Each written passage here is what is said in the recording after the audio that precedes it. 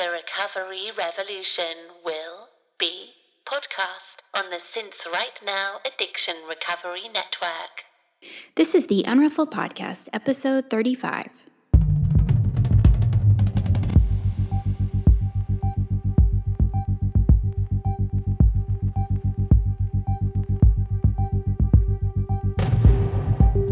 This is a podcast about recovery through creativity. We live an intentional life. We thrive. I am Sandra Primo. And I'm Tammy Salas. And we are the Unruffled.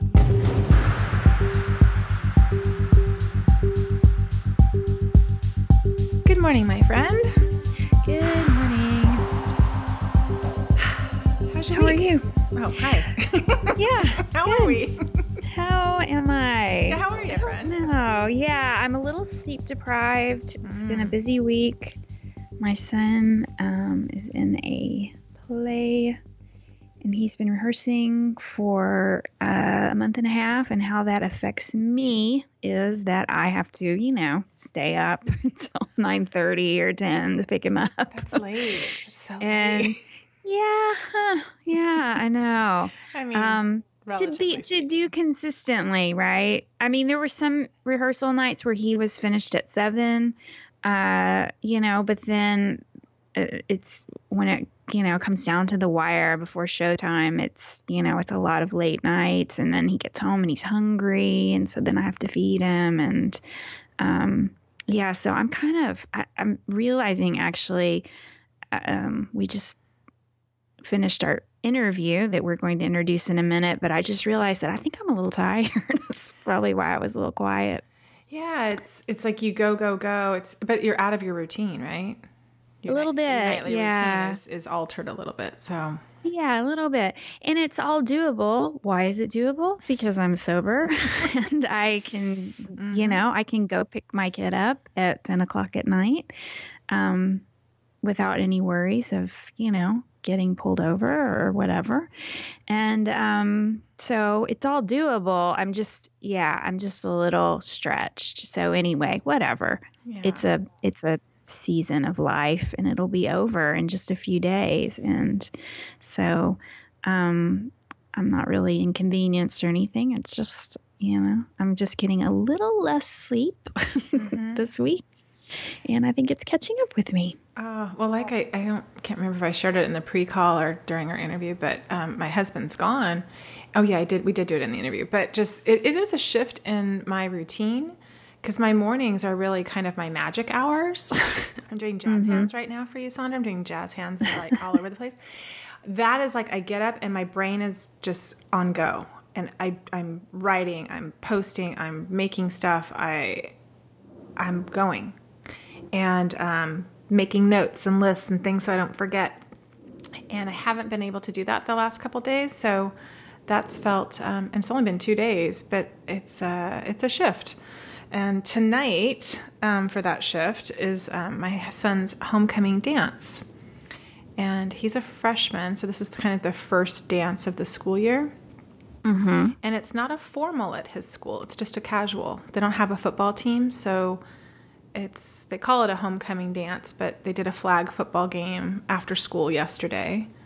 Really casual, and there's no big dresses or tuxedos or anything like that. It's just, jeans and hang out. And I don't know if if any schools do that anymore. I think that is a tradition gone the way of 1980s or something. I could be wrong about that, but is it how it is by you? Well, we have a big, we're a football school for sure. I mean, God, it's, Texas. Yeah, it's Friday Night Lights here. But even in Austin. But I still think that, my kid goes to the fine arts high school, public school. Uh-huh. So from what I've noticed, kids, you don't have to wear the formal stuff. So, yeah. Well, I'm from creative. They get creative with their outfits. Good. I like that. Well, I am thinking from the 80s, because we're 80s girls. And, right. But a lot of my friends are still in Southern California with their children. And all I see is a lot of formal wear and tuxes and the whole thing and limos. And I was like, oh God, Wow, for I don't homecoming, do that. yeah. But you're right. Around here, I'm not really tapped into the high school vibe out here of what's going on. So this is just all new for me. But I need to take them tonight. I have to stay out till like 10:30, Sandra. Me too. I'll be right out there with you. But my friend texted me last night. She's like, do you want to go roller skating with the girls tomorrow night and bring Grady? I'm like, well, Grady has a dance, but dude, I am all about going to the roller rink. Back in the day, Sandra, I frequented Roller City a lot. Oh yeah, same. And I was queen of the limbo for a few seasons. I cannot say that I'm going to be queen of the limbo tonight. No, you may hurt yourself. That's the fear now, right? It's like, am I going to break something? Most but likely. They play good music, right? Oh, yeah. And me and my girlfriend we just go in circles and circles. I can't do anything fancy, but I love it. I love roller skating. We have an old school roller skating rink here. It's actually not too far from my house, and I love to go skating. I need to go more so that I can get better, because I get super jealous of everybody that backward skates, because I used to be able to backward skate, and then I've lost it. But did you have the hair? Did you have the feather hair to backward skate and look really cool when you were doing it? Yeah, it looked cool, I guess. You did. I don't know. No, I know you did. I know for a fact you did. But when I skate now, I like to wear like tube socks. I mean, I get into it. I'm going to wear my leg warmers tonight if I go. I'm wearing my leg warmers. Ooh, I got a gold belt. Okay, I might get a whole get up on it. It's going to be my night out tonight. It's going to be pretty. I wasn't looking forward to it with the 10:30 factor, but now that we're talking, oh yeah, I'm getting pretty excited. Yeah, get you a root beer. You'd be good to go. Oh my God, that smell when I walk in there is like, it transports me. Because when I started going to Roller City, it was in the 70s. So I was 7 or 8, and my mom would just drop us off. Oh yeah. Pick us up, I don't know, 6-8 hours later. Like, it was like, that was the babysitter. I know, right? And if you fell down and broke something, God forbid somebody tries to find your parents. Yeah. I would cell phones. I always think about that all the time. Right. Our parents just like opened up the Buick and like kick you out just and sitting go. There suffering. I mean, that actually, it didn't happen to me at a roller skating rink, but yeah, my parents were just gone for something for many hours at one point, and I like flipped my 3-wheeler and it bounced off my leg, and I remember my neighbor was like, "Where's your parents?" Like, I don't know, really. I think they're, it like took an hour for them to track down my parents before they could even get me to the hospital. And you lived. And you lived, right? You totally lived. That's funny.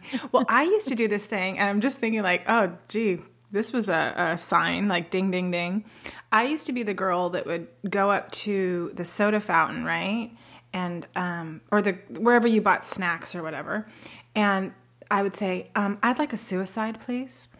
And you know what a suicide is, right? Oh yeah, it's all the all the. It's every drink. It's every soda in one. Yeah. Yeah. Future alcoholic. If your children are ordering suicides, you might want to take a look at that. I need all of them. Scarcity. Nope, one's not enough. Nope. I need to keep having it. Yeah. So that just took me back in time right there. Yeah, and I was going to tell you, I got something funny. Well, not funny. I just got things in the mail. I love getting mail. You know that. And I got a lot of really fun mail this week. But we got a couple of Christmas party invitations. And when this airs, it's going to be the first week of December. And pretty quickly, I looked at one and went, nope, not for me. And then the second one, I was like, I'll go if I have to. But before, I used to labor over these invitations, Sandra. I would think about it and obsess about it for a week. And before I could even talk to my husband about, and build my case, why I didn't want to go. I'm talking about in sobriety. So the last couple seasons, holiday seasons, I've been trying to figure out a way to talk to him about it and seeing, how it would, or I'd go and then not have a good time, or could we leave early? But this year feels different for me. It just felt like, nope. And if I need to, because it's a work thing for him. And so I just emailed him last night and I was like, I don't want to go to this party, but if you want to go, I'll RSVP for you. So he's going solo, and it's one of our neighbors. And then the other party is his work party. And he was like, I don't really want to go, but if you want to go, I'm like, and I email him back. I'm like, what makes you think I would want to go? Like, what part? Are you new here? Are you new? So far I think I'm getting out of 2 parties, and I'm feeling pretty good about that. Yeah. Yeah. Yeah. We're going to be talking about the holidays a lot in the next coming weeks. Yeah. Yeah. But so far, it just felt good to kind of early on. I mean, one of the invitations came before Halloween. Well, I was just going to say, It's crazy. I don't even think about a Christmas party until December. I just, I don't know. I live in the moment, but that seems crazy early to get Christmas parties. Right. Well, right. So when this airs, Who it'll are be these December, people? but we're in early November when we're recording this. So it's like, what? I can't. So that's my gut reaction is no. No, My gut reaction is no. no. I would tell my husband, ask me the night before and I'll let you know. Yeah. That's how we're doing this. That's how we're going to do it. Well, do you have anything you want to share, or anything you're working on, or? No, I imagine your marketplace for the holidays. Are you going to have stuff up? Yeah, I will hope, I'm certain by the time that this is airing, I will definitely have beefed it up a bit. But at the moment that we're recording this, I've been just steeped in wedding photos. So because it's wedding season here, and it will be for probably another couple of weeks. I actually shoot another one tomorrow, but that can take up my whole day, is editing photos. So I have been steeped in that, and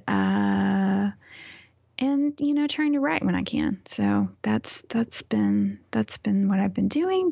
And I've missed my studio. In fact, I was just thinking this morning, I cannot wait to wrap up this week today, because I'm going to get out in my studio as much as I can over the weekend, Monday, Tuesday. So I'm looking forward to that. And yes, I hopefully will be adding some holiday items in my marketplace. Sure.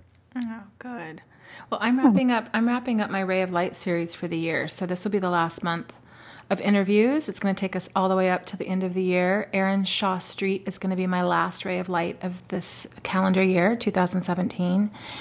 And it has been such a great year. I have learned so much about process, about creative process, about making these Ray of Light pieces of art on these wood panels and adhesives, and what type of paints work best, and black and white images. And just, I've learned so much. And then just the other part was learning about the women and the interviews and the different recovery modalities and how differently everybody recovers. And it's been a huge teacher for me this year, is this project. And I'm happy that I did it, and then I'm excited to be wrapping it up with a little bow on top with Erin's interview, and take a break. From it. Yeah. Yeah. But it has been a great little force this year to get me to get outside my comfort zone, do things I wasn't going to do, push through when I have a problem with the process for art, which I can usually hit. You hit a wall with it, and then I'll set it aside for a time until I want to come back. Well, I couldn't with this one, because each week I had to come back to it. And, right. It just helped me with my procrastination. It just helped me a lot. So, and what an amazing body of work that you will have made. Yeah, I think so. Thank you. I one of the interviews was, quote unquote, not really an interview. It was me introducing the project. And one was when Casey passed away. I did a Ray of Light for her. So really there's 50 interviews. And yeah, I'm really proud that I stuck with it. That outer accountability for me is huge. I I have some inner accountability, but my outer accountability is better. And that's what helps me keep producing work. That's what works for me somehow. So it's been a good year. I think for both of us too. Yeah, I agree. Yeah, we mentioned in the interview. So we interviewed Melissa Johnson today, and we talk about in the interview how it was this time last year that we were all here in Austin, and it doesn't seem like it seems like a crazy long amount of time that has passed. It really does. Like, I was really shocked at first. I wanted to argue with you guys and say, no, that's been 2 years, but it's only been a year. That's crazy. So much has happened in a year. Wow. Yeah. And I remember it all. Right. No, it was. Yeah. It was, 11/11. Wow. Yeah. That's when I first got to meet you in person. I know. It's like our anniversary. Just a year. I know. It's just crazy.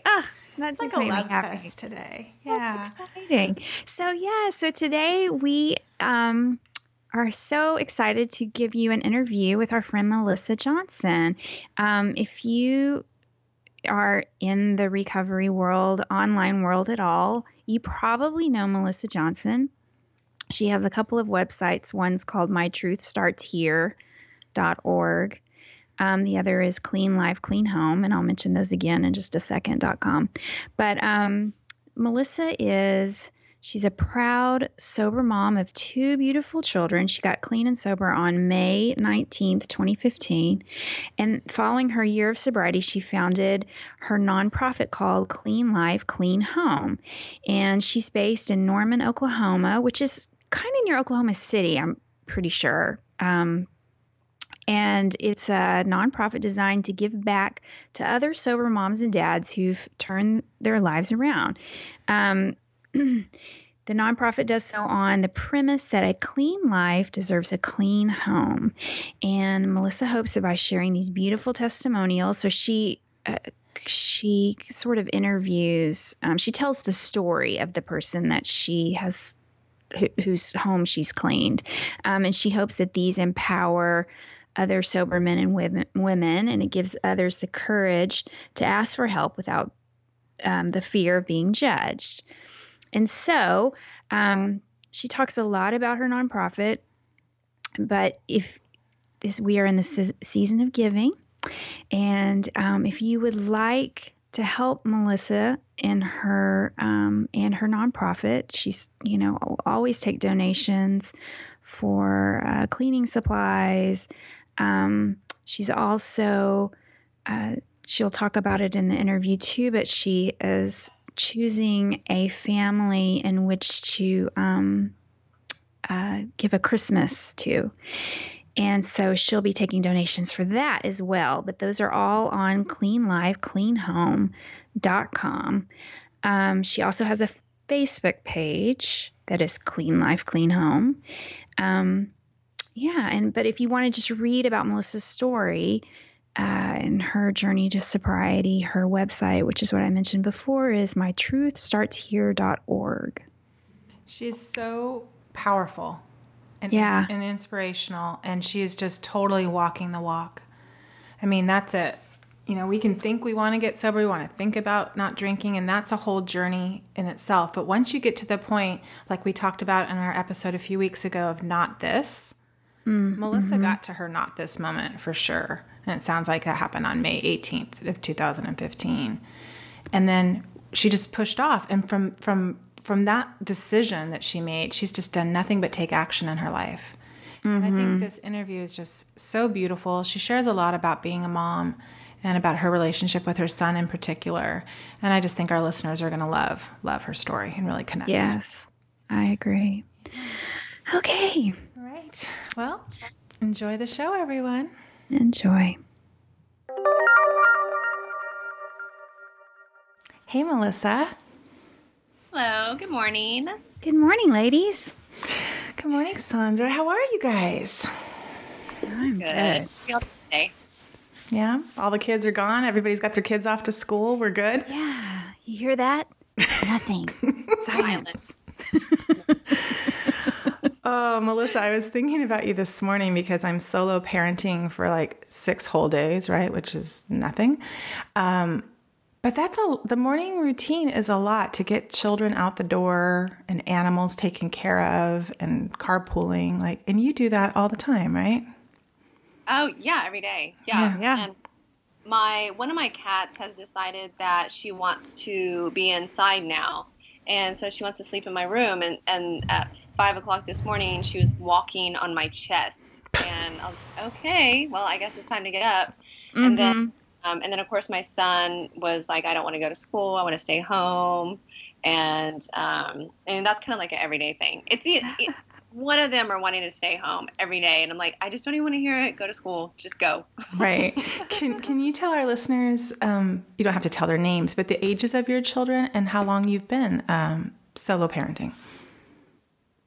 Oh, okay. So my son is 9. He'll turn 10 in January. And my daughter is 7. She just turned 7 in August. Oh. And I have basically been solo parenting since they were born. I did have a boyfriend at one point, and we lived together, but he was always at work. And so it's been like that. That's your normal. It's just your thing. It's your normal. Yeah. They both have the same dad, but we were together whenever I got pregnant with my son, and we were not together when I got pregnant with my daughter. That was just like a one-time thing. Mm-hmm. So whenever I came home from the hospital with each kid, I was alone. I was by myself. Wow. Yeah. It's a big job. It is a big job. When I came home with my son, I lived with my sister, though. She did help me. When I came home with my daughter, it was just me and both my kids living together. So, yeah. I'm kind of used to it, I guess. I mean, it is frustrating. It is overwhelming sometimes, but I'm pretty used to it. Yeah. Yeah, you know what you're capable of, too, which is pretty beautiful, I would imagine, when you get to see all that you're doing. Well, I got to meet your nice sister, and Sandra did, too, when we were in Austin. And I was thinking about it today. You guys, we were in Austin last year together on, I think it was today. It was today. Oh, yeah. Fun. Okay. Right? Yeah. Was it? Well, the day that maybe it was the 11th. 11/11. Still this week. Looking on Facebook, and I'm seeing my memories, and I'm pretty sure it was today. And maybe it was tomorrow. I don't know. But maybe when we got into town was that Friday night, but the conference was the next day. So for our listeners, we went to a conference in Austin, and it was an atheist agnostic AA conference. And I was doing a little chit chat at it, and you came up, Melissa, and I got to rendezvous with Sandra and meet her in person. And it was like the point of the gathering, I think, was for all of us to be together. That was kind of the fun thing, that we could all group up and have dinner and chat in real life. Why does that seem so long ago? That seems like a century ago. Wow. So much has happened. Have dinner in New York City, though? Like an Italian restaurant? Did we all do that? Well, Sandra wasn't there, but when we went to... Yeah. I was on a stick. My face was on a stick. Maybe that's why you were there in spirit. Okay. I brought Sandra's flat Sandra. Remember, I brought her on a stick, like her laminated self. She was in New York having a whole bunch of fun with us. Yeah, we went to that great Italian restaurant. We walked and did a little shopping on the way back with Natalie. Fun. Yeah, it was good. I got to meet you last year. I was thinking about that. But where I first heard your story was on the Home podcast with Laura and Holly. And you guys were talking about mom shame, I believe. And your episode touched me so deeply, as I know it did a lot of moms, because a lot of people aren't talking about their drinking if they're a mom. It's a really shameful, quiet hell that we like to kind of simmer in all by ourselves. And I thought you were just super brave and honest. And I just wanted to encourage our listeners to hear, if they want to hear all the nitty gritty of your story, to listen to episode 44 of Home. And you can get the full download there. But for our purpose here, I was just hoping that you could give a short version of when you knew you had to quit drinking for our listeners, so that they can kind of identify with you. Yeah, okay. So I started drinking and doing drugs very early on. I was 14 years old, and I just felt it made me feel like I fit in. It made me, I just felt normal when I was drinking and doing drugs. And, you know, like as the years went on, like the consequences got worse. When I was 21 years old, I ran a red light. I hit somebody. I totaled my car in a blackout. When I was 24, I did this exact same thing and totaled another car in another blackout at another intersection. And like as the years went on, the consequences would get worse and worse. And I would always get arrested and go to jail. And really, honestly, I just didn't care. I'm like, I'm just not going to stop. I'm just not going to do it. After I did total my second car, though, I was like, I had glass in my face and in my arm. And I was like, I think I might have a problem. You know, maybe I need to go to a meeting. And I had heard about AA. I'd gone with a friend of mine and that had gotten sober a year before, I believe. So I found an AA meeting. I went to it and I was sitting in this circle and they called on me and wanted me to talk. And I almost had a heart attack. I left that meeting and I was like, absolutely not. I went straight to the bar and I just kept on drinking. And I was 24 years old when that happened. And as the years went on, the consequences got worse. I had kids.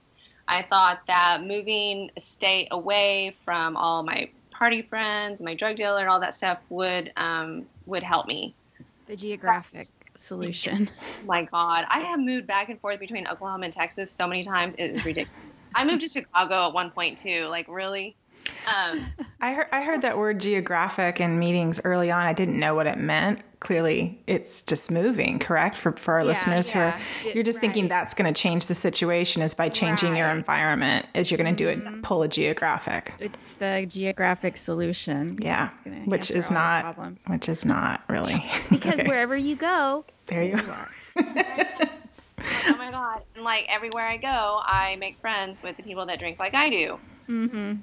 So anyways, I got pregnant with my son and then got pregnant with my daughter. And when my son was, I think he was 5 or 6, I guess, he ate a marijuana brownie that I had in my house. I had left laying around and went to school and told him that he had a brownie with medicine in it because that's what I told him. And so DHS came, and because of my background, my criminal background, and another incident that I had with DHS, they took my kids. Can I stop you for just a quick second? What's DHS? Oh, department, or CPS, like Child Protective Services. Oh, okay, gotcha. Mm-hmm. CPS came and took my kids. And that was in December 2013, right before Christmas. And they ended up going with my dad and my stepmom. I really, really did try, like, at first, to, like, I was like, okay, well, this is it, I'm going to stay sober. But I still didn't get sober until I think it was February 10th of 2014, where I, like, broke down to a lady that I knew in AA, who I actually waited on at a restaurant that I worked at. And she became my sponsor, and I started working the steps, and I ended up getting my kids back in May of 2015. And, you know, I was doing the thing. I was chairing meetings and, you know, like meeting other women and, you know, just staying connected. But really, honestly, I had the thought in the back of my head that once all my probation and everything was done, because I was on probation for felony DUI at that time. And then eventually I'd be on probation for a felony child neglect from an incident from a few years before that. And I was like, once all of this is done, like, I will be able to drink again, like, normally. I'll be okay. Mm-hmm. You know, it'll be different next time. And, right. And I hadn't 100% changed my friends. I had a guy friend around that didn't understand. You know, he just didn't understand. He didn't understand alcoholism. And he didn't have to deal with the consequences that I dealt with. You know, he saw what I dealt with, but he still, like, wanted the fun, drunk Melissa. And I was struggling really bad with my son and his behavior, and it's like just craziness and trying to balance everything. And one day he was like, you just need a drink. And I was like, you know what? He is right. I do need a drink. And it was like a few days later, a week later, you know, I got my kids taken away again. For the second time in May of 2016, I relapsed, and within within 24 hours of the first drink, my kids were being taken away in a police car. I had left my son at the karate studio while I went and got even more intoxicated. And then I couldn't remember where he was and called the police on myself to report him missing. And my son called me from the studio and was like, I'm ready to come home. And it all clicked. It all came back to me. I'm like, oh, yeah, I forgot. I left him at the karate studio. But by then, I got police all over my house. I got DHS showing up. The police went and picked up my son. They, my sponsor at the time, packed their bags, and they were taken away in a police car. Yeah, so, and that was 2016. Yeah, or 2015, and they came back 2016. Yeah. Right. Okay. So May of 2015, that's when that happened. Yes, first time they were taken away December 2013. The second time they were taken away May 18th of 2015. Mm-hmm. And was that? How old are you right now, Melissa? I'm just curious. I'll be 38 in January. So Okay. So was that your wake up call? Was that the? Yeah. Like I had to go to court, and so I'm in the same courtroom with the same judge, with the same lawyer, trying to figure out where my kids are going to live once again. And I was just like, something hit me. Like it will never get better. Like it will never be different. Like it will always be bad. Like something bad will always happen. And it has always been like that. But, right. How many times did you need to test the theory to? Right. Yeah. And it's really strange because, a few months before my kids were taken away the first time, I was my lawyer for my felony DUI. He was like, "You can have 5 years probation, or you can have 18 months prison." And I said, "Well, I want to go to prison." And my sister and him were like, "Well, what about your kids? Like, go to prison." I'm like, what about my kids? I can barely take care of them. My sister can take better care of them. I cannot be sober and outside of a prison. I just can't do it. I need to go to prison, but I took probation, and 3 months later, my kids were taken away for the first time. But yeah, so you knew that you needed something really extreme is what you, obviously picking prison is like, if I go there, I won't have access to alcohol. Is that what you thought? And so, yeah, that's exactly what I thought. I'm like, I cannot, the only way that I will not drink is if I'm locked up. That's the only way. It just proves that again and again, the power of addiction is greater than the consequences, right? Oh, yeah. Because if we asked you, do you love your children? You would say, oh my God, of course I love my children, right? More than anything, more than myself. But that's just how powerful alcohol addiction is. And that's just the progression of it, where I love the stories of the women who, jump off the train before it slams into the wall. But if you don't, those stories amaze me. Yeah, right. I don't understand them actually, but yeah. Right. I have a hard time connecting to those stories. Yeah, and if you don't jump off the train, you could definitely hit the wall eventually, because that's just the way alcohol is. It's an addictive substance. Yes. But yeah, so something did click, and surprisingly it didn't before. I don't know. Like I just knew, like, this is not, it's never going to be different. And I did tell my mom that I wasn't going to make it through it. I said, this pain is too great. Like, I cannot do this. I have messed up too bad. I'm not going to be able to come back from this. And she was like, you will come back from this, and you will do it one day at a time. And a couple of days after the incident, my kids were taken away, I was not allowed to be alone because my friends were afraid that I would either kill myself or I would go drink. And a friend of mine, I was staying at her house, and she asked me if I had a daily reflections book, and I said no. So she pulled one out of her closet and said, here, take this one. And I opened it up to that day, and I think it was like May 20th, which 2 days after my kids were taken away, and it was one day at a time. And I was like, wow. It was my first glimpse of hope. But I had surrendered. I was like, whether I go to prison, no matter what happens, I surrendered, and 100% surrendered. I'm like, here I am again in the same courtroom with the same judge and the same lawyer trying to figure out where my kids were going to live. Like, no more. Yeah. And then it's like once the surrender happened and once the fog cleared and I realized I will do this. I will do whatever I have to do, whether it's prison, whatever it is, I will do this, and I'm going to do it without trying to numb out. That's what I'm going to do. Mm-hmm. And like God, that once that surrender happened, God said, okay, well, that chapter is done. That really, really, really long chapter, it's done. Now the next chapter is sharing your story. And I was like, oh, no. Oh, no. I am a mom. I'm a felon. My kids are in DHS custody again, and I'm looking at prison time. I was like, oh, no. This is too shameful, right? It's just too yeah. Because I kept on a happy face, when I would got my kids taken away. I went to work the very next day, and like you would never know. I put my makeup on, dressed cute, and I put on my smile, and you never know that my police were in my house the day before taking my kids away. You just know.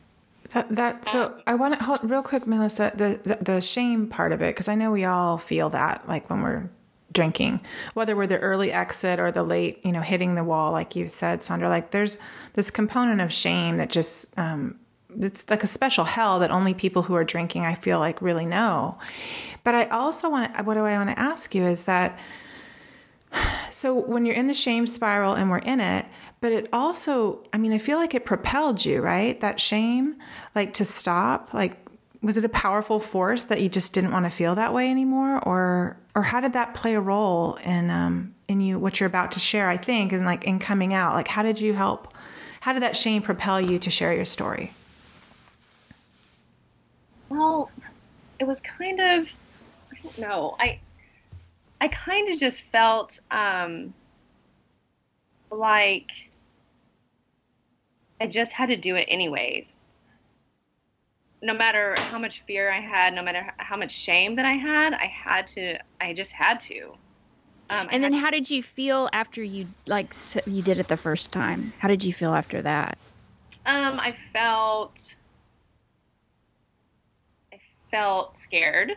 I felt excited. And I don't know, I was kind of on like a pink cloud, kind of literally like I was losing sleep over it, because I was for a month or so, a little over a month, I fought with God, my higher power, over this, saying, I can't share my story. It's scary. It's embarrassing. I'm shameful. It's disgusting. It's a mess. And I don't want people to know. But like literally I was losing sleep over it. And I would go to, before I went to sleep, I was hearing that I needed to share my story, and I would wake up in the middle of the night. I would wake up super early and just I knew that this was something that I had to do regardless of my fear or my shame. Like I just had to do it. And I remember telling my mom, I said, so I'm hearing this voice in my head. It tells me I have to share my story, and I don't want to, but obviously I have to do it if I'm like ever going to sleep again. Where did you first start to where did you try it on for size? Where did you first share? Oh, I created a blog, and I had no idea even like how to do it, what I was doing. I didn't even know. And I didn't know what I was going to call it. I just told my mom, I said, I think I have to start a blog. Yeah. And I'm going to just walk myself through this, kind of like a YouTube type thing where you can like YouTube how to start a blog. That's kind of how I did it. And I just called it My Truth Starts Here, because that's what I was being called to do, is share my truth, like all of it. Like the messy, disgusting part that I was like the most ashamed of, I had to shine light on it. I had to. I love that.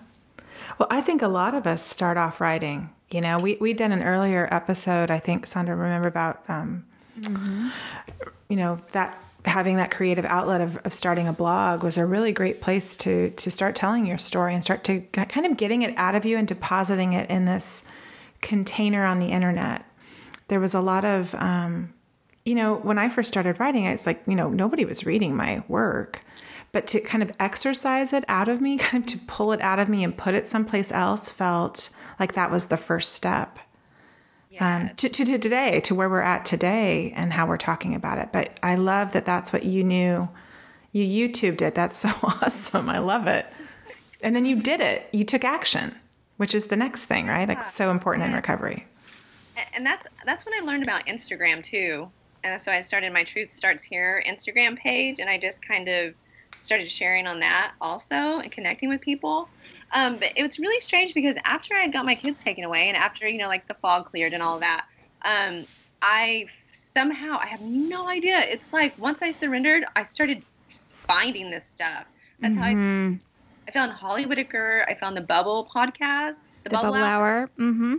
I had never heard a podcast before. And I remember laying in my other house I lived in where my kids were taken away twice. I laid on the couch. I slept on the couch a lot because me and my daughter had shared a room, and it was really painful to sleep in my bed without her there. I would reach over in the middle of the night and try to reach for her, and she wasn't there. So I would sleep on the couch a lot and would listen to the Bubble Hour. I'm like, wow, people are talking about this stuff. Like this right. is heard your story a little bit. Yeah. And your other women share the same feelings and be in the same place you've been. Yeah.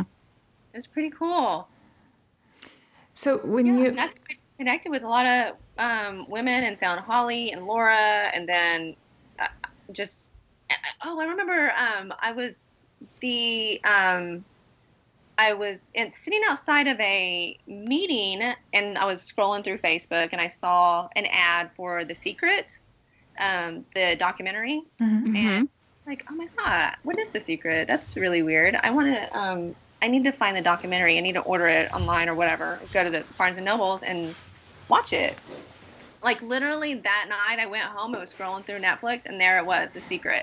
And so I watched it, and I started looking up the people that are talking in the documentary, and that's where I came up with. I found Gabby Bernstein, and I was like, wow, look at her. She seems like she has it all together. I wonder how often she drinks. And then I started looking into it, and she was sober. I was like, what? Cool. Talk about laws of attraction, right? So that's like, it was all happening for you. Well, and the fact that just like you said, she shares her story. She has something you want, and then the same thing. And we'll get to this, but the same thing is happening probably now for you, Melissa, because you shared your story, and you're this beautiful, strong, sober woman and mother that are doing these amazing things. And now there's probably women that look to you that way. So it just comes full circle. A couple of weeks ago, I was at my daughter's tumbling class, and I was watching her through like where all the parents sit. And I got this comment on one of my Instagram posts, and it was a mom in England who had found my story, and when she found my story on Instagram, it inspired her to go to her first AA meeting.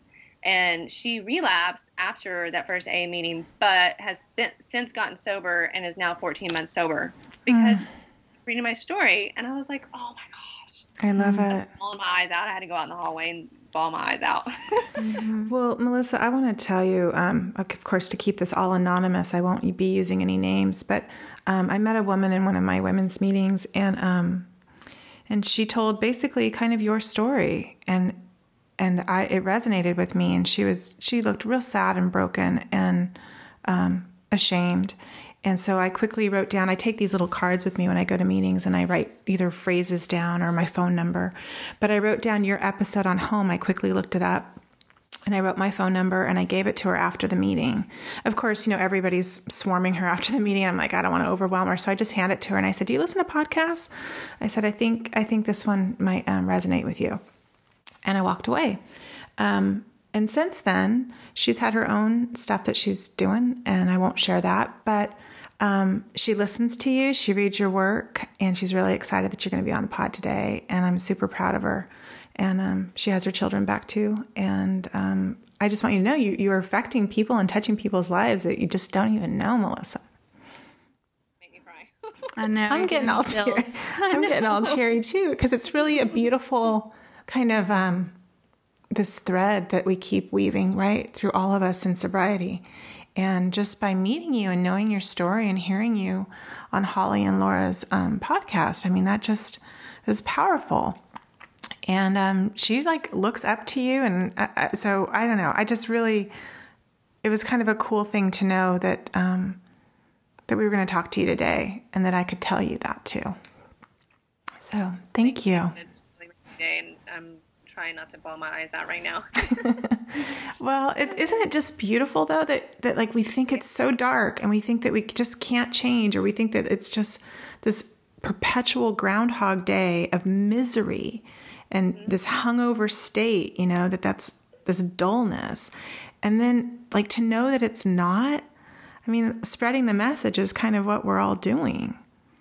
That step 12 work, right? We're doing it. Yeah, sometimes I really am just mind blown, because like in the beginning I even still get nervous too when I post like stuff that is, that's, I don't know, I can't even think of the word. Whenever I post stuff, sometimes that's really personal, I get all like anxious, you know, like even though I've already shared all my stuff online, but I'm just like, how is it that the mess and the destruction that I caused now helps people? It's just, I'm mind blown sometimes, you know. Mm-hmm. It's really, it's just crazy how that works. I'm glad that I didn't give in to the fear and not share my story. I'm really glad. Well, it changed your life, right? It changed your perception of yourself. It changed your self-worth, I'm sure, and your confidence.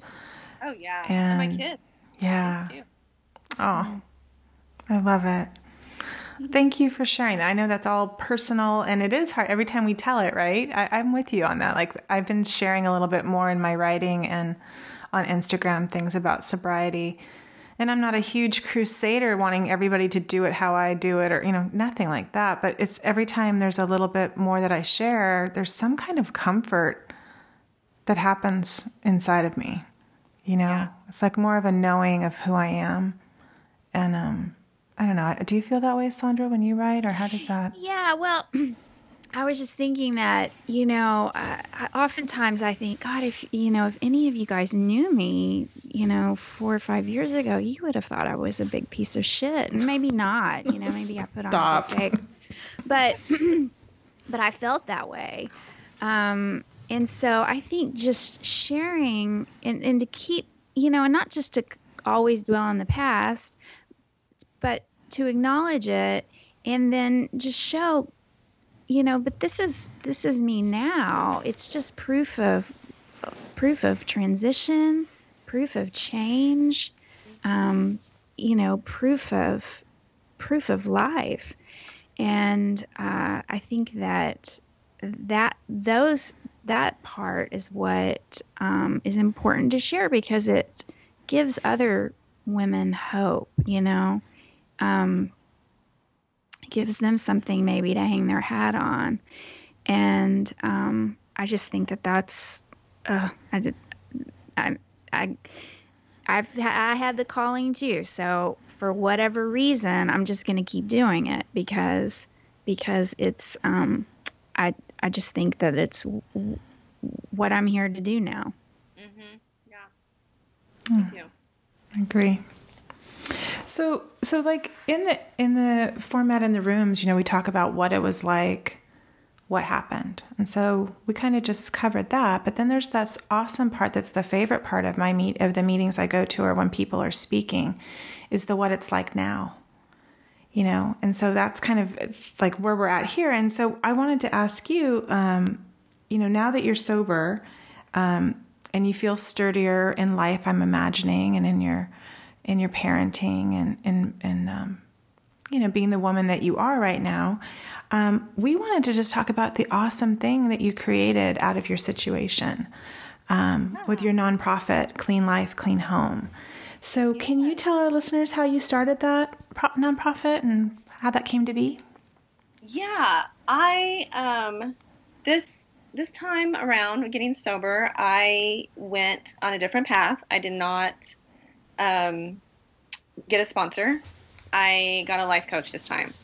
And I saw her quite a bit, and she helped me really gain my confidence back and to really just kind of step out of my comfort zone. And I started cleaning houses part-time. I wait tables, but I started cleaning houses part-time during the week on my own, to make some extra income. And I needed something that was going to be flexible because of the program that I was in. Since I didn't go to prison, I got in a program called community sentencing, and I had to do random drug tests. I had court once a month. I had a minimum of 8 meetings a month that I had to go to. And I had office visits. I had curfew. I had all kinds of stuff that I had to do in this program. Plus all my DHS stuff, right? All these hoops that I had to jump through. And I was like, I need to do something where I can still make money, but it's a little bit flexible. So I started cleaning houses. Well, just because I'm sober doesn't mean I don't have my own little pity parties. So I was having a little pity party in my life coach's office one day. And I just told her, I was like, I clean houses, I wait tables, my kids are still in DHS custody, they're still in the foster home. And I said, like, what does my life come to? Like, what? The pity party thing. And she said, it's time for you to give back and maybe like clean for women who have been in your position and for free. And I was like, oh. And a light bulb went off, and I said, Clean Life, Clean Home. Like, literally, it just came out of my mouth. And I was like, yes, let's do this. And so I set up a Facebook page. I set up an Instagram. And I think that was in April of 2016. And I went to the foster parents and told them what I was doing. And that I needed a mom that was in recovery, and I needed to sit down with her and hear her testimony, and I needed to clean her house. I was like, this is what I need to do. Do you know anybody? And they said, we know somebody at our church. Her name is Kelly. She is in recovery from drugs and alcohol. And then I guess her son was struggling with his own addiction, so she was adopting her grandkids. So I called her up basically, and since it was new, I just created this on my own. Nobody had ever heard of it. It was kind of random. I was like, hi, I'm Melissa. I know we've never met, but can I come meet you and hear your testimony and clean your house? So I love it so much, Melissa. I'm smiling so big over here. That took a lot of nerve. She's just, I have in my brochure her quote. I have to find that. So basically what I do, what Clean Life, Clean Home is I pick one mom or dad.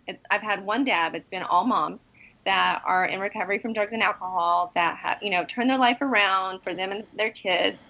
I meet with them. I basically interview them. I ask them kind of like what we're doing right now, what it was like, what happened, and what is it like now?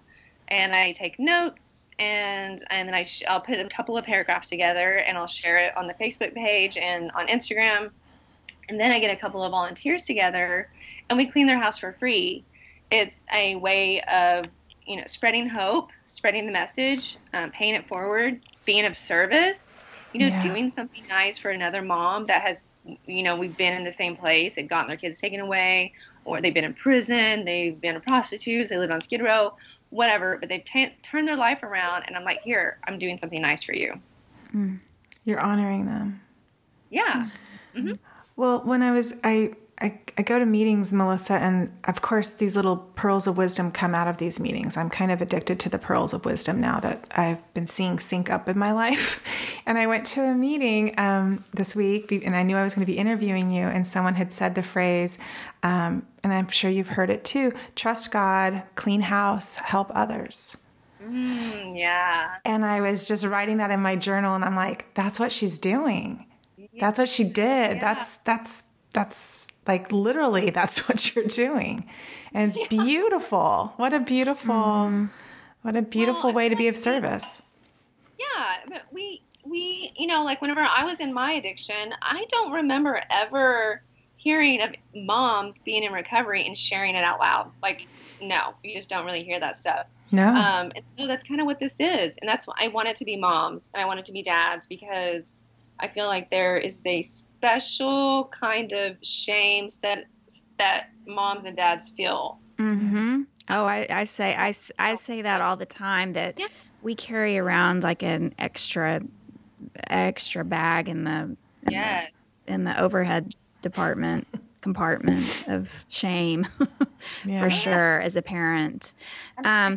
Do you ever come across anyone that's hesitant about taking your offer because they are just so entrenched in their shame, or they want to stay under the radar, like they want to stay anonymous? Or I feel like I've met 2 women that turned me down and said no, but for the most part, like, people are wanting to share their story. They want to. Yeah.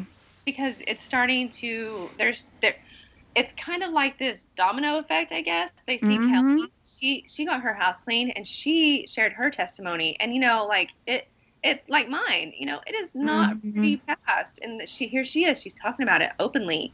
And then she nominates, one of her sponsees. And she's like, hey, I would like for her to be able to do the same thing and receive this same gift. And then she's all excited about it. She wants to share her story. And then somebody else is like, oh my gosh, wow, look at them. I can do it too. That's amazing. Yeah. And it's just spread. So I have women like wanting to share their story, not even in just Oklahoma, but in other states. And I'm like, just give me a time. I'll be in your state soon. Like, just give me some time. Yeah. It's just kind of like it's like shining the light. That's kind of what it is. Shining the light on the other side of addiction that we rarely hear about, which is recovery. Especially moms in recovery. Yeah. We need stories like that. And that's, this whole thing is about being of service and paying it forward and cleaning somebody's house. But really, like, the testimonies are so important. It's like the most important part of it, I think. And like the more stories that we share, the more moms that want to share their story too. Yeah, it's almost like a metaphor for what's happening in their real life, because, you get sober and it's like, or maybe it's the thing that keeps you from getting sober is because you're like, I don't want to face this mess I have to clean up in my life. It's so overwhelming sometimes. And so it's just like, cleaning a home, it's just a perfect metaphor. Like, we just have to start with this corner. We can clean your house, you can clean your life, kind of, you can put your life back together. What a good feeling it is for these moms to be able to come home, because, most of them are single moms and they're doing everything on their own and they're working hard and they're going to meetings and they're sponsoring and they're taking care of their kids and, and then to come home to a nice clean house, like, what a good feeling that is. And to be acknowledged, be like, hey, you know what? I know where you've been. I see how hard you worked, and I'm going to do something nice for you, because I've been there too, and I know how it is. So. Yeah, and I have to say that I think sometimes that anonymity, while I understand it and respect it within the rooms, I'm not anonymous myself outside the rooms, but I understand the foundation of it. But then also, you can't be accurately seen and heard outside of the rooms. So, like, you tell your story there. You can integrate your life. Right. Yeah. It's separate. And so no one's going to see all the hard work you've been doing. They might benefit from it or have the byproduct of it is that you're a better human being and that you feel like you're keeping your obligations and that you're, picking up your kids on time. But you're really seeing these women because they're telling the stories, right? And they can't be acknowledged for all that hard soul work that they're doing unless they get to say it out loud. Outside of the rooms. Because like I said, inside you get seen and heard, but outside it's a whole different world out here. I mean, I think that's why we're talking about it, Heuristic is our secrets, and why is recovery got to be my biggest secret? Like, I just share it. And it seems like a lot of other people want to share it too. Yeah. Kind of like what Kelly said. I don't have my brochure, so I'm just kind of like what a little bit of what she said was in the interview. Not the interview, but she kind of said a little bit about how it felt to have her house clean and share her story. And she said that, she was a little, I guess, nervous about it at first, not because she was nervous about me coming into her home, but because she didn't really feel like she deserved to have something nice done for her. Right. Oh, that's a big part of it. Yeah. And for have us come in there and do something nice for her, like it felt like everything that she had been through and everything that she had done was, it was for something. So, it's pretty cool. I like the quote. I wish I had it with me right now, but it's pretty neat. Yeah, to be acknowledged and well, in the beginning, in early sobriety, at least for me, it was this, there was still a lot of shame around it, and vulnerability, and you were kind of shrouded, and the rooms for me helped kind of hold me in a way that I needed. But it wasn't long after that I realized, I'd kind of been sharing all along, not the complete version of my truth, but some of it. But there's power in it, right? And there's when I learned about service and thinking, well, I always was trying to be of service in my life, but I did it with a martyrdom that it was like, I was the queen of it. I would do it and want to be acknowledged and patted on the back, and really self-serving, not genuine. And it's hard for me to say that because at the time I really felt like I was being of service. But when I can look at back now and see but you complain the whole time. That's not really being of service. You're like a pain in the ass. You're trying to be snarky, and you're like, oh, I manage all these volunteers and nobody else is going to do it. And I'm the only one who can, which was a lie because someone else does that job now. I gave it up and they do it lovely. But it's interesting, like in sobriety, how to be of service now is, even though we are sharing these things publicly, I don't need somebody to pat me on the back. I really don't anymore. I want to do it because I want to do it is the first thought. Like all these other good things come from it, which is lovely and I appreciate. But the first gut reaction is that I want to do it because I want to be of service. And I mean it. Yeah. It's so fulfilling. And I feel like sharing my stories openly and doing the Clean Life, Clean Home has really affected like my parenting in a positive way. And really, I shared it on my Truth Starts Here Facebook page the other day, is that, the more that I shared my story, there was a lot of forgiveness, getting it out there and connecting with other people. I feel like it helped me to forgive myself and to build that confidence. So when my son came at me one day and was throwing a big fit over, I don't know, nothing, and was like, I wouldn't act like this if you didn't get me taken away twice. And I was just like, you know what? Like that stuff, it just doesn't bother me anymore because I don't feel that guilt. Like I've forgiven myself. So when you say that stuff to hurt me, I don't give into it. I don't start parenting out of guilt. Mm-hmm. I just told him, I said, I could blame every bad decision that I've ever made on people that have hurt me. I could blame it all. But then what is that? There's no room for growth. And then my life is everybody else's fault. And you blaming this little fit that you're throwing over, I don't know what, on me because I got you taken away twice. It's been over a year. You've been home over a year. I have over 2 years sober and you're still doing that. There comes a point in time where we have to start working on forgiveness and taking responsibility for our own actions. And it was kind of like, Yeah. And he hasn't said that to me since. Well, want you to go think about that now. We've talked about this in other podcasts, the parenting or the motherhood podcast that we did, but you're modeling a solution for him too. So whether you spell it out like that every day or you just do it every day, eventually, I mean, kids are turds sometimes, but eventually, your kids are going to be like, yeah, mom, modeled the solution in life that, you can turn your life around, that you can be forgiven, that you can,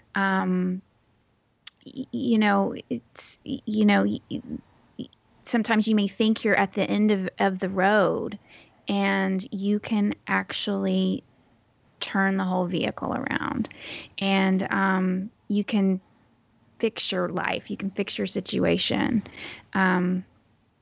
So they'll get, your kids will get there. They'll get there.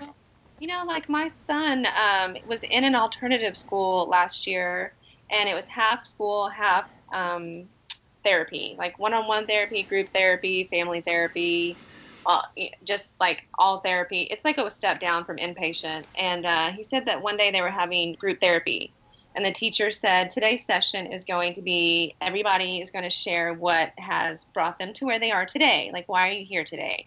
What has happened in your life, like, that has brought you here? And he was like, Mom, he's like, nobody would share their story. Nobody. And he was like, so guess what I did? I said, what?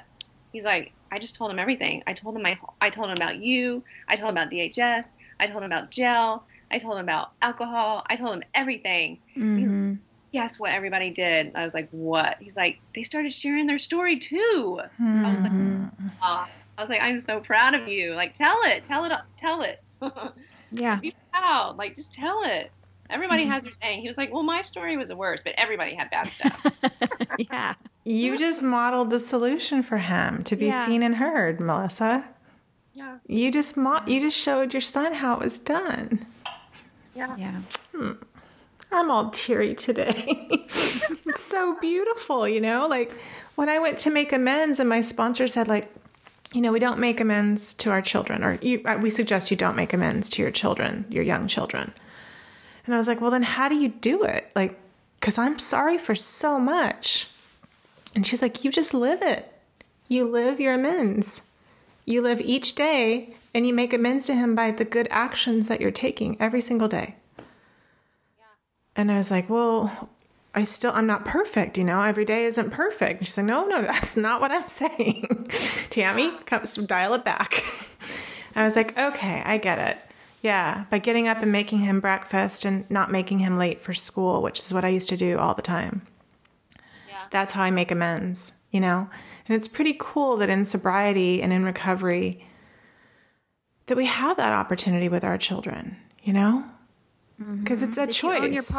Right. You own your part every day. You're going to yell at your kids some days. I mean, I'm going to yell at my kids some days. Same. But then I can collect myself and say, I'm sorry I did that, or here's why I got emotional, or, we can own our parts now. And in doing that, I think, like you explain to your son, then they'll start owning their parts too. Even as kids, they're gonna, start owning their parts too.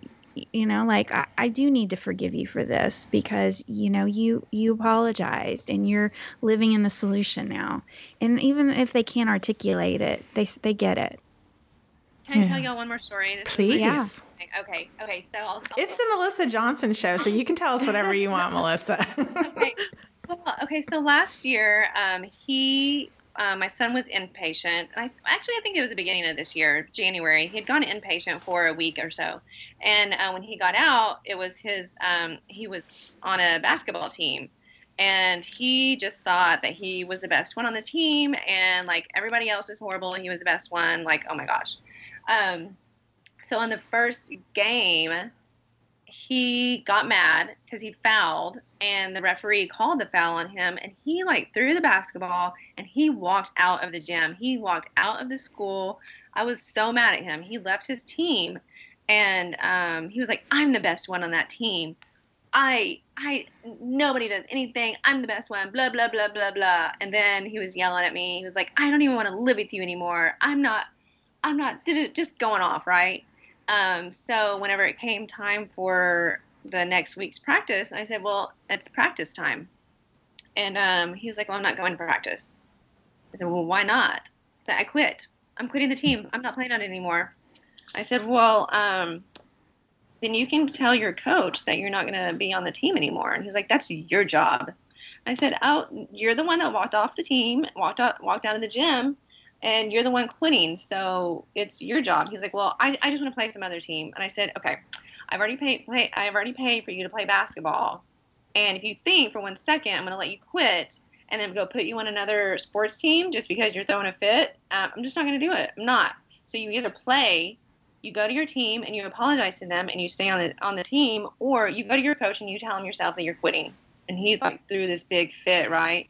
And so we get in the car, and he's like, I said, I know what's wrong with you. You're scared. You're scared to go. You're scared to do it. You're scared to face them. I get it. And he's like, what if they like punch me or hit me? What if they hate me? I said, your mind is trying to take you to the worst case scenario. I guarantee you, like, people really respect it whenever you like earn up to your mistakes. I said, whenever I screwed up and I got you taken away for the second time, people were really mad at me. People stopped talking to me. Like, people didn't like me. People were really mad. And I knew it, but I didn't give up. I kept going. I kept moving forward, and things are much better now. I said, but here's the deal. Just own up to what you did and go look him in the face. And we sat out in the parking lot of the gym, and he just, oh my gosh, you could just see it. He was so anxious. He just was scared. He wouldn't go in. And I said, go. We're not leaving this gym until you go in there. And he was like, I'm not going in. I'm like, all right, fine. We're just going to leave. No, mom. Okay, I'll do it. And he ended up apologizing to the coach and to the team, and they all forgave him. And he played on the team, and he got back in the car and bawled his eyes out. I said, sweet boy. Is what feeling the fear and doing it anyways and owning up to your mistake feels like. There you go. Mm-hmm. He finished out the season good, and he made friends, and he did really good, and they all were good. I love it. Yeah, I was so proud of him for doing that. It was a cool moment just to see him. And you knew how to do that because you'd done it. Yes. You could parent in that way. That's what's so cool about like removing alcohol and, you know, if you were doing drugs and removing all of it, you have this clarity that I just never had for. I longed for, but I never had it. And so when I experience it, like when I wake up and I'm grateful that I wake up without a hangover, that's like not to boast. That's like I am honestly so grateful I don't feel dull in the way I felt before and on edge. Like we get to do it so differently and we get to experience. There's a clarity and to recognize those moments of teaching too, Melissa, that they're like golden opportunities. I can see them now. Before they might have happened by accident, but I don't think I had the intention with my parenting that I have now and the awareness. Right. Because, you know, you may have been focused on the money part of it or whatever, but you know, before like I spent all that money but you know, but now you the intention behind it is probably totally different. Like I know this is going to build your integrity and your character because it built mine when I had to, you know, face the scary stuff that I had to face. Yeah. Mm-hmm. Well, I'm just looking at our time here. Let's see, what else? We want to get to talking about what you're working on now, Melissa, right? And the holidays. And I know this is going to air the first week of December, and it's kind of like kicking off party season for people, I know. And I know people who are sober are also, you know, looking for ways to kind of to ground themselves and to do something good this holiday season. So do you have something you want to share with our listeners?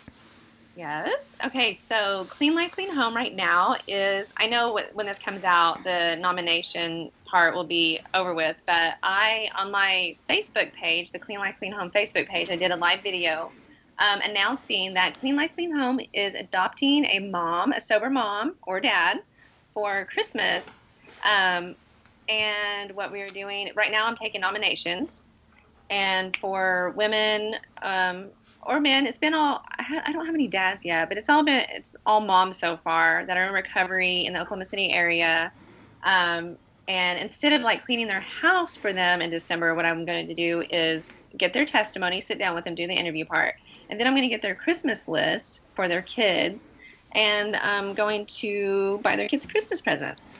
That's amazing. Oh, I love that so much. I can't wait to find out who wins. What we're doing, like, we're going to be so cheesy about it. We are going to take the names of the women. I'm going to write them on these little pieces of paper. I'm going to put it in a bowl, and we're going to do a live video. My son said he wants to be the one to draw the name. Aww. So we're going to take the name, we're going to announce it, and then and I'm going to meet up with them and get their testimony, share their testimony, get the presents. And I think I'm going to try to do, depending on how many gift cards I get, all the women that didn't win will get a gift card to Walmart. And then also are qualified for a future home cleaning from Clean Home. Yeah. So, I cannot wait. I can't wait to go shop. So if we have listeners that want to help or donate something, is there a way for them to do that or for us to do that? Yes, you can go to cleanlifecleanhome.com. Okay. And there's a way to donate money on there. All the money will go to Christmas presents. And I'm actually going to look into, I'm meeting with somebody on Monday that owns they do massages and like facials, I believe. Anyways, I think we're going to do something special for the mom too. So, but yeah, you can go to cleanlifecleanhome.com and donate money. All of it goes to the presents for the kids. I want them to have like super awesome Christmas because I'm pretty sure that all the moms that have been nominated so far are all single moms. And that could definitely use the extra help for the holidays. Absolutely. Wait. I imagine you're going to have a lot of people respond, I would imagine. Yeah. For donations. I think I have 8 moms so far, and then I've had a couple of donations. They're all tax deductible. I am a 501c3 nonprofit, and or if they want to send gift cards, like they're welcome to do that too. They can message me on Facebook on the Clean Life Clean Home Facebook page or at cleanlifecleanhome@gmail.com. So, and all of it will go towards the Christmas for the kids and for the moms that don't win also. I have a question real quick too while we're talking about this. How can people just support Clean Life Clean Home in general? Do you sell merchandise? Do you take donations? How do you raise money for that? Because I'm sure you have to buy the cleaning supplies and all of that, right? Yes. Every mom that gets their house cleaned every month I get this big bucket and I fill it up with cleaning supplies, and they each get a $50 gift card to Walmart. And yes, so I do sell T-shirts and I have mugs, and or they can just donate money, which will go towards the cleaning supplies and the gift cards for Walmart and for the kids that I'm going to be getting presents for. And then also whenever I interview a mom, I ask them if there's anything they need. Like the last mom, she needed a dining room table. And we went and got her a dining room table. That's awesome. Oh my gosh. That's so awesome. I'm just looking at your website while we're chatting here, and it's so beautiful and crisp and clear. And I imagine that costs money to have a website and to host it and to promote these things. So if anybody wants to support Melissa Johnson and her mission, thank you for, we will add your website to our show notes. I'm having trouble with links, but we'll make sure that information's out there so that people can find it. Yeah. Yeah. Ashley Longmire, who writes on Bloom and Ash, she's the one that has done the website for me. I think she's done an amazing job. Oh, that's so great. And her name's Ashley Longmire? Mm-hmm. Okay. Yeah, you can find her on Facebook on Bloom and Ash, like BLOOMINASH. Okay. Bloom and Ash. Okay. Thank you. So, so much good stuff, Melissa, in your life. Look what you did. Look what you're doing. I know. And I'm actually going to be starting up a new blog. I'm not writing on My Truth Starts Here anymore. I kind of felt like it was time for a new chapter with that. And so I'll start writing on sobermelissa.com whenever I get that up and ready to go. So. Oh, very cool. But you'll leave My Truth Starts Here. Will you leave that up for just as an archive? Yeah. Yeah, that will stay up, and then I'll be sharing that. Yeah, I may go back and write on that. Who knows? But I always give that to women. I'm like, hey, here's my story. If you want to read a little bit of this, kind of where I started from. I wanted people to be able to see where I started. Right. Yeah. So important. Well, that's just part of like living. Like this is what this podcast is about is creativity and recovery and how that kind of where it intersects, how it fuels it. And your life, you've just created this beautiful life, Melissa. Yeah. I just say, like this time around, like I created a path, a recovery path that for myself that works for me. Basically, is what I've done this time. Yeah. You took charge of it. I did. I started a blog. I started a nonprofit. I share my story openly. I speak, and now I'm on podcast. And it's like I've met some really amazing women and men that I don't know if I would have met, otherwise. All because of the story. It's been so cool. Yeah, I mean, we could never. It's like beyond your wildest. It's the rocketed into the fourth dimension thing, right? Yeah. It's funny. I just had a flashback of us walking around New York City with you had your sister and was it other friends with you? Yeah, another friend. Whitney. Yeah. And we were walking around, Sandra, you'll appreciate this. We're there for this big recovery conference. We're walking around kind of in circles a little bit, looking for a place to eat. We're all really hungry. I think maybe it had been raining a little bit. I can't remember. And we're walking around and we walk into this Mexican restaurant and it's just packed. We go up to the hostess and she's like, no, we're really busy because it's Cinco de Mayo. And we're like, oh... That's why every place is packed. And we're like, well, we don't need to sit at the bar. We're just going to have a quick dinner. She's like, no, everything's full. But the irony of us being in New York, all these sober ladies together, trying to find a place to go eat. And the places are just flooded with people drinking margaritas, right? It's Cinco de Mayo. That's funny. And we were just like our own little sober tribe. We found this beautiful little Italian restaurant that just took us in. And it was perfect. Don't eat Mexican in New York City anyway. No, that Italian restaurant was so good. It was perfect. It was like backlash for saying that, but I'm pretty confident. I think you might be right. Well, the next time I'm in Austin, like we are definitely going to meet up. The last 2 times that I've been to Austin, you haven't made it. So I know. I know. I want to come to Austin the first quarter of next year, so I'm trying to make that happen with Sandra. We'll have to plan something fun. And I'll be there too. Okay. Good. I need some queso, not cheese dip. I need queso. Right. And Topo Chico.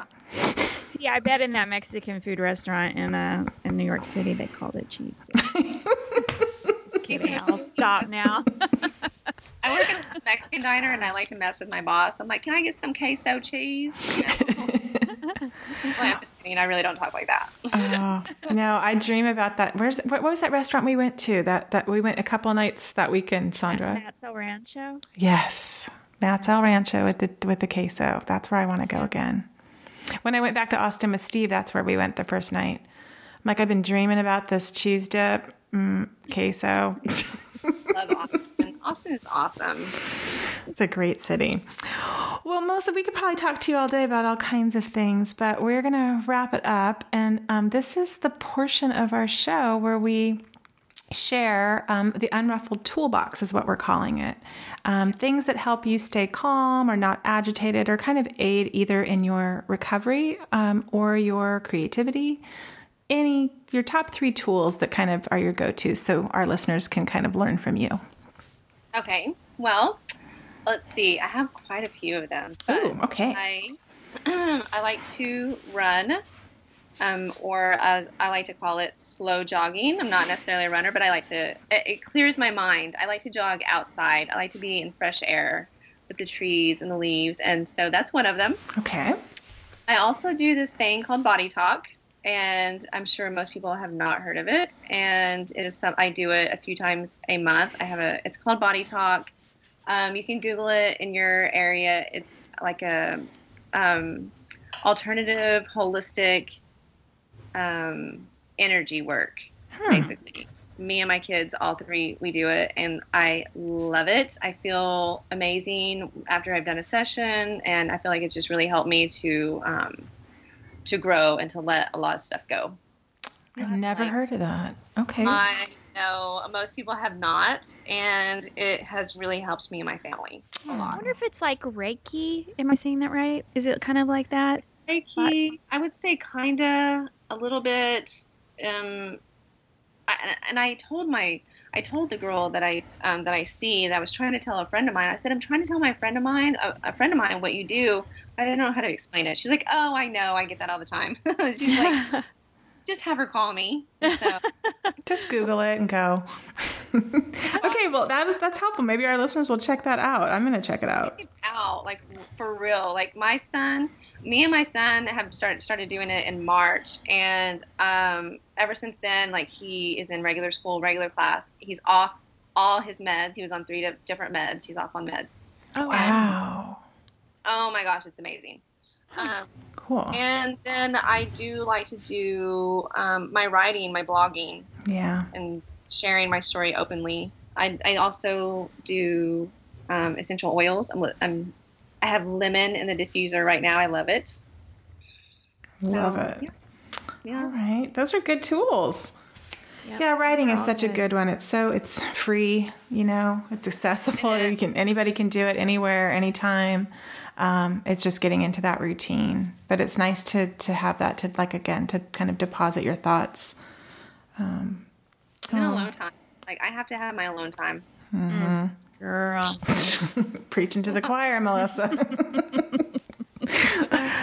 Oh, well, thank you so much for coming on our show. Like, I know you've been on other podcasts, and we really, you spoke to me so much, and meeting you in person, and it was just a delight. And so I knew that our listeners would love to hear how you've created this beautiful life that you have. Yes, it's very, very inspiring, Melissa. Yeah. Just thank you so can't much say that enough. And the next time we're together, this is just a little side note. You're like the best selfie taker in the world that I've ever met. So I would like a little Instagram selfie class from you. Can you do that for me? You have to hold it with your left hand. You have to hold it up too, so there's like no double chins. Okay. Oh yeah. I'm working on my double chin. So okay, that's a good tip. Natalie is trying to help me with that too. She's a really good selfie taker too, but I just can't seem to get it down. I'm holding my phone and I go to take a selfie or go to take a picture and it's like on selfie mode. And I'm like, whoa, I was not expecting to do that. No, but you always look so fresh and bright and beautiful and just like, I love it. It's inspiring. You are so inspiring, Melissa. And I'm so glad you walked through your fear and told your story and listened to your gut, Yes.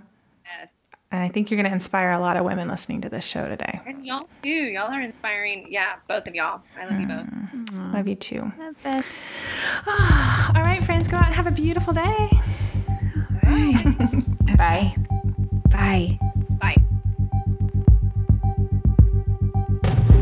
The Unruffled podcast was created and produced by Sandra Primo and Tammy Salas. Our show is edited and mixed by Steve Hecht. Original music composed and performed by NMMD. Original artwork created by Tammy with the help of graphic designer Chris Aguirre. Thanks for listening.